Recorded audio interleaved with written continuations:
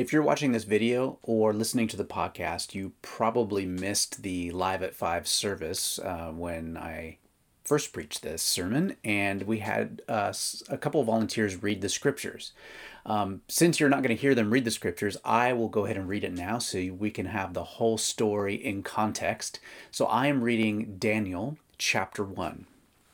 In the 3rd year of the king of Jehoiakim, king of Judah, Nebuchadnezzar, king of Babylon, came to Jerusalem and besieged it. The Lord gave Jehoiakim, king of Judah, into his hand, along with some of the vessels of the house of God, and he brought them to the land of Shinar, to the house of his God, and he brought the vessels into the treasury of his God.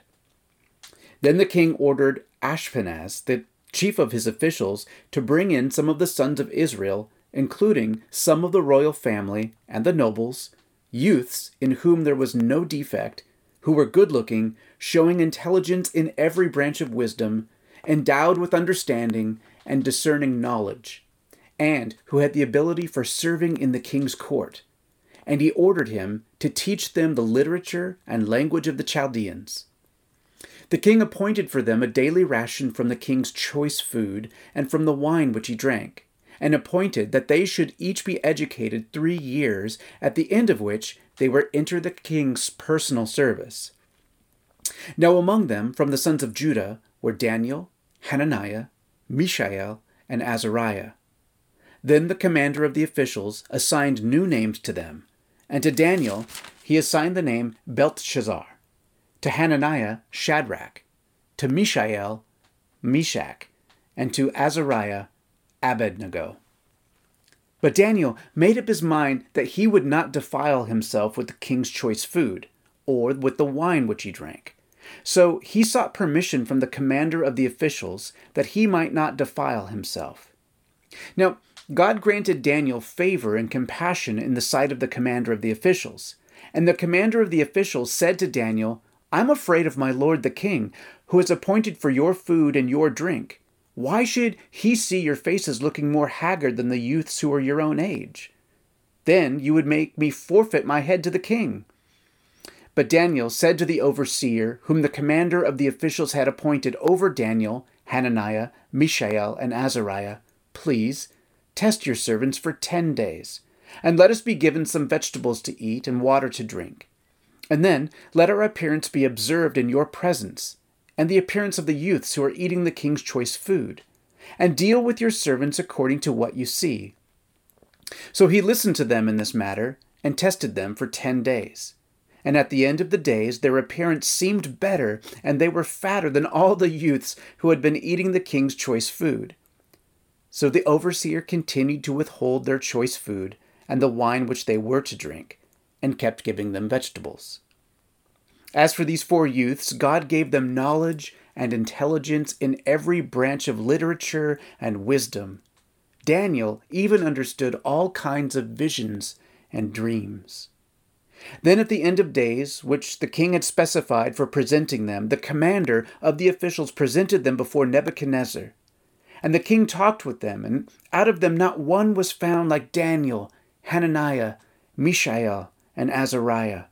And so they entered the king's personal service. And as for every matter of wisdom and understanding about which the king consulted them, he found them to be 10 times better than all the magicians and conjurers who were all in his realm. And Daniel continued until the 1st year of Cyrus the king. The upcoming presidential election in the United States will be followed by more people than the Super Bowl and World Cup combined. Not the actual speeches and debates and ceremonies, like the World Cup's going to blow them out of the water, same with the Super Bowl. But I'm talking about the outcomes. Like, I don't know who the leaders of Luxembourg or Fiji are in this point in time. And I don't not know that information because those people aren't important or because those places aren't important. Now, the reason I don't know about Luxembourg and Fiji and their political system right now is because they don't have the power to make policy that impacts the course of world history. Like it or not, the world watches what happens in the U.S. because it is a superpower. That is, on the surface, it appears that what the United States does will affect almost everyone else in the world. What we do with trade, climate change, race relations, foreign policy, and the pandemic, it all has an impact on how other countries relate, respond, and adjust. That's pretty much what it means to be a superpower. And I bring this up because it is a contemporary example of the lives that we are now living. It is in the air that we breathe and easy for us to understand. And I want to make the point that the setting of the book of Daniel was very similar.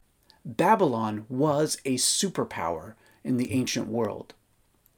When King Nebuchadnezzar took the throne of Babylon around 605 BC, he was inheriting a kingdom that was already an unstoppable force in the ancient Near East. But Nebuchadnezzar was more than a conqueror. He was a builder. The capital city of Babylon became a center for art, architecture, and wealth. Babylon's hanging gardens were stunning, full of grandeur and beauty. They're written about in poetry for centuries and centuries after they were long gone. And as we often see, as often the case, whoever is on top of the world at any given time, whoever the global superpower is, they claim that their economy and culture and military might, their ideology, their religion, or their philosophy is superior to everyone else's. Babylon was a legitimate superpower. And as we enter into the story world of Daniel chapter 1, I want to point out two realities. First, Daniel and his friends were exiles. They were truly captives. They were truly displaced and disoriented and had their lives uprooted completely against their will.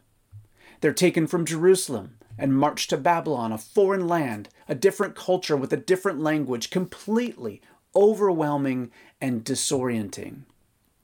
But second, Daniel is a book written on purpose to encourage not only the Israelites who are in captivity in Babylon, but also the oppressed people the oppressed people of God under oppressive powers like Greece and Rome and all future oppressors. The book of Daniel wants to say to all of God's people, including you and me, that no matter how much of a superpower an oppressor seems to be, God is above them all. No matter how dominant a culture or a political movement or military is, all human institutions are temporary in the scheme of God's power and his plans and his justice.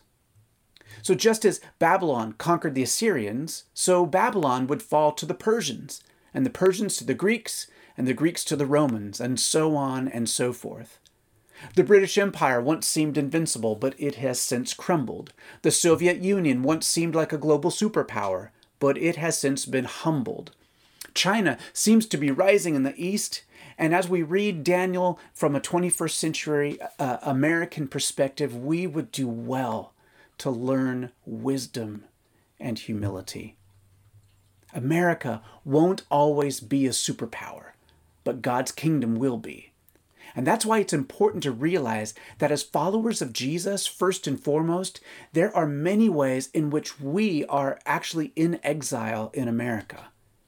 How will we choose to navigate this world that we're given as followers of Jesus?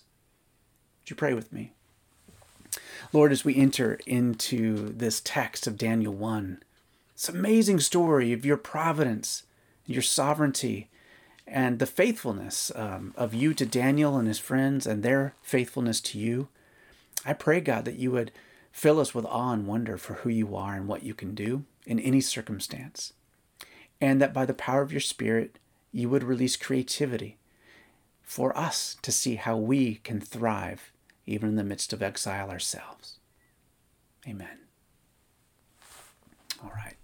So in the book of Daniel, it opens with this short history of how Israel came to be in Babylonian captivity. And on the surface, it appears that this rising superpower from the east, Babylon, took control of Israel, and to show their dominance, carried away the holy artifacts from the temple, these consecrated vessels, all sorts of precious metals, and they placed them in their temple of their own gods, particularly the god of Marduk. Right? This transfer of holy objects was a way of saying, not only are we superior to you in military might, but our gods are more powerful than your gods and goddesses, or whatever it is you worship. To add tension to the story, the author calls Babylon by the name Shinar. And Shinar is mentioned in Genesis 11. You should look it up sometime. It's the location of the Tower of Babel story. That place, Shinar, the Tower of Babel, where that was built, is a place known all throughout the prophets as well, as a place particularly opposed to the will and way of God. Now, by Daniel's day, in the 6th century BC, Shinar had been known as Babylon for centuries, okay? It wasn't even called Shinar anymore. But by making us, the reader, think of Genesis 11, we are to understand that this story is taking place in a land uniquely opposed to God. So Nebuchadnezzar has won this military victory over Israel. But he knew that with his expanding empire, he had to find ways to raise up new leaders while also keeping his subjects, his other nations who were subject to him, how to keep them loyal to him. And so he tells his head eunuch, Ashpenaz, to gather up some of the sons of Israel, including some of the royal family and nobles, youths in who there was no defect, who were good-looking, showing intelligence in every branch of wisdom, endowed with understanding and discerning knowledge, and who had the ability for serving in the king's court. I don't know many teenagers like that, but he found some. What is he doing? If Nebuchadnezzar really needed gifted leaders, why not just take some of Israel's adults who were the finest in the land, who they had experience and were battle-tested? Why take youths? Two main reasons. First, Nebuchadnezzar wanted leverage. If you have some of the kids of the royal family and some of the kids from influential nobles, you better think twice, right? Israel had better think twice before rebelling against Nebuchadnezzar, because he could have said, I've actually got your kids here in my house, and if you want them to be okay, you'll do what I say. So it's a bit of a hostage situation. Second, he wanted people he could mold into his service. Older Israelites would be too set in their religion, too loyal to their nation. There would always be this underlying risk of assassination or attempted sabotage. But a young person is theoretically moldable. Give them a few years and they could learn Aramaic and the culture as well as their native language and customs. Give them a few more years and they could turn out to be more Babylonian than Jewish. They had to be smart to be of actual value to the king. They had to be good-looking to be presentable in the king's court when he entertained foreign leaders and dignitaries. And these cadets, I guess we'll call them, they would undergo a rigorous 3-year training regimen, likely with other exiles from other nations. And in that training process, they would learn to be fluent in Aramaic language, both reading and writing. They would learn Babylonian history and culture, mathematics, philosophy, literature, and most uniquely, the art of the Chaldeans. The Chaldeans were an ancient tribe within Babylon, and they were famous for being magi, wise men. They would learn to decipher dreams and visions, read the stars and weather patterns, and this is gross, but they would learn to read the layout of animal entrails to determine the future or to determine wisdom in the present moment. It was a distinctly offensive education for Torah-observant Jews like Daniel and his friends.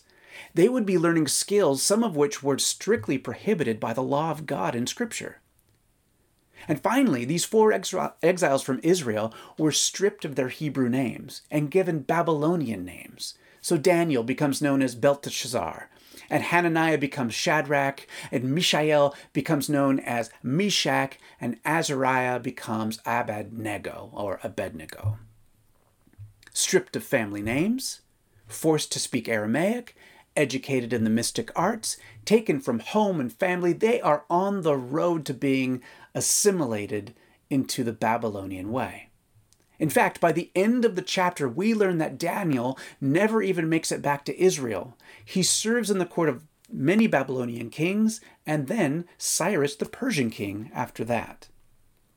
Now, how is any of this supposed to be encouraging to Israel and to future exiles? And what, if anything, are you and I supposed to learn from this text?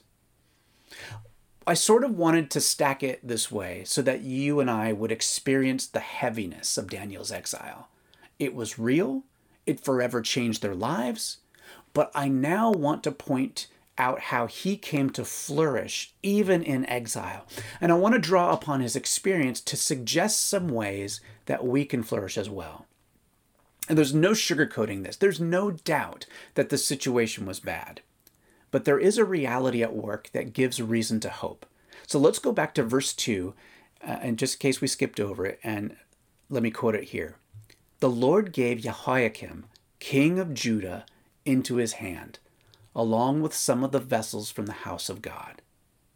Okay, it's very tempting to think that history is just arbitrary, or to think that the superpowers of the world wield all of the influence, and that the nations and leaders chart the course of history.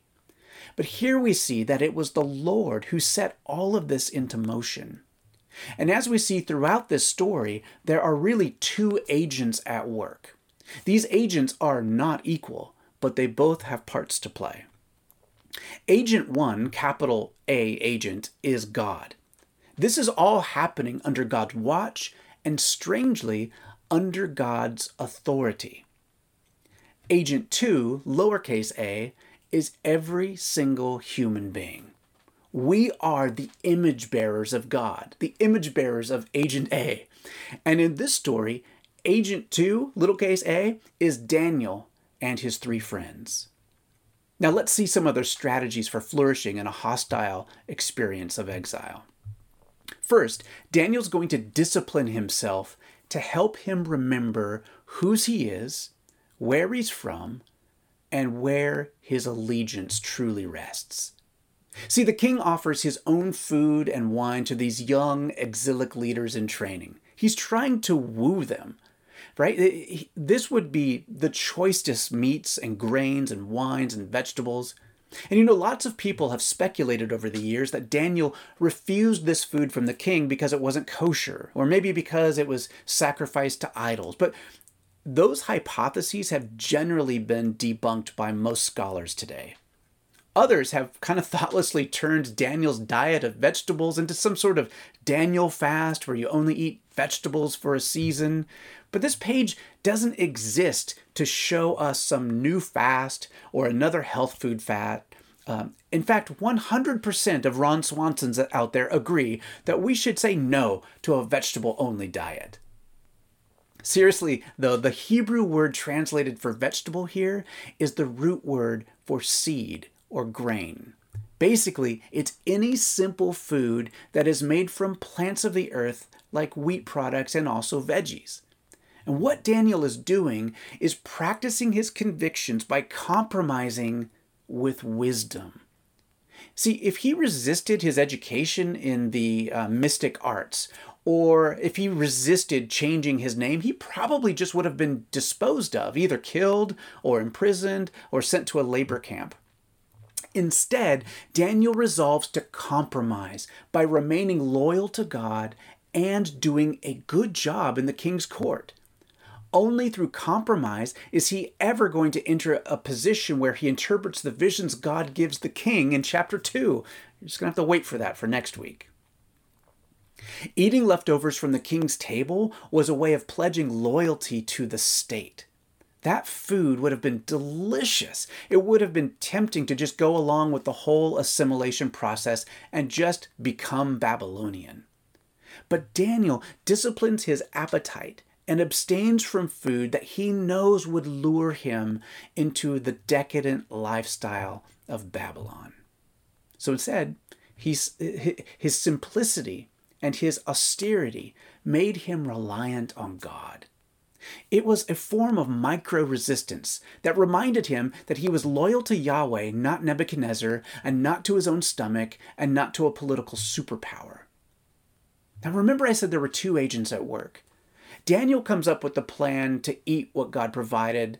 Shadrach, Meshach, and Abednego go along with the plan, but it is God who changed the heart of the head servant so that he would give favor and compassion to Daniel and his friends so that they could change their diets.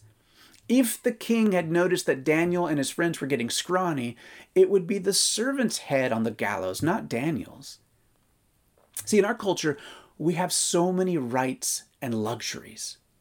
And I wonder, are we in danger of giving our loyalty to our culture and our comforts instead of giving it to Jesus?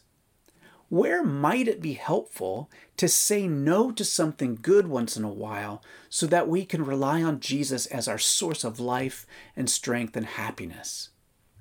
What holy convictions do we have that are worth sacrificing for? That question leads me to my second point. Where did Daniel's convictions even come from? After all, he was just a youth. How did he have such a foundation of loyalty and faith in Yahweh at that age?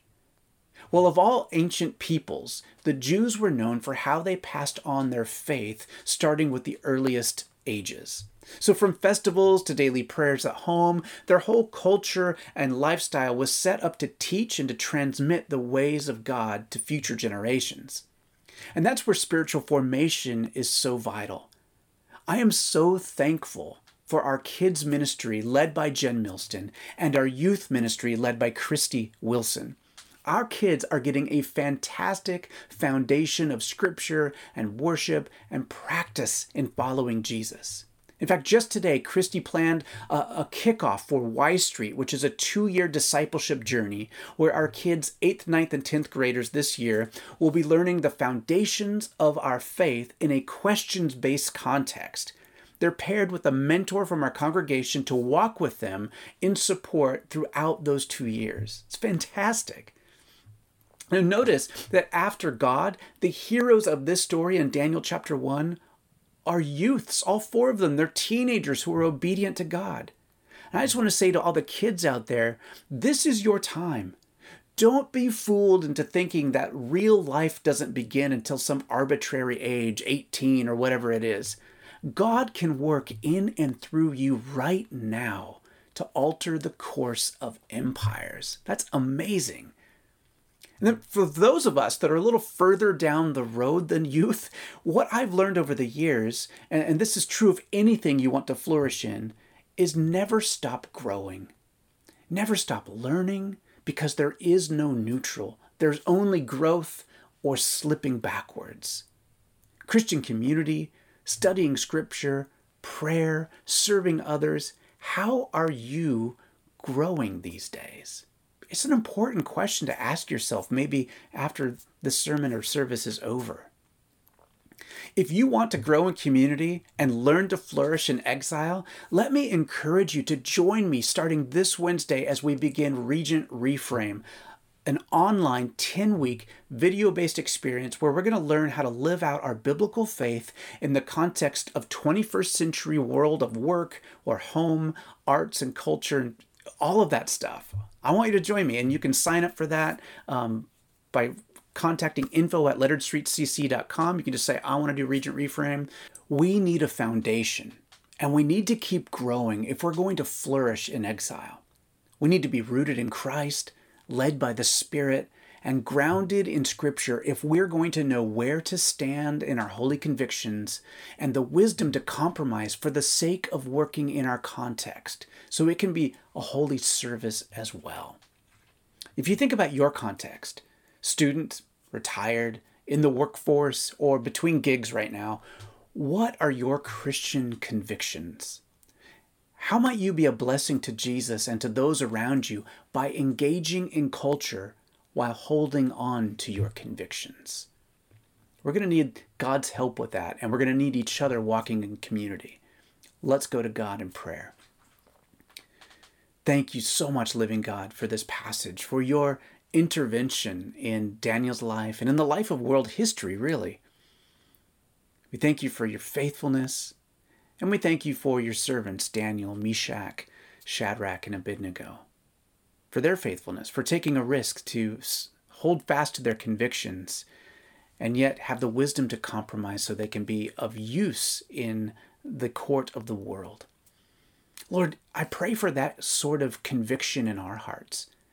Help us to keep first things first and to know how to wisely and obediently compromise where it serves you and the greater good of our community.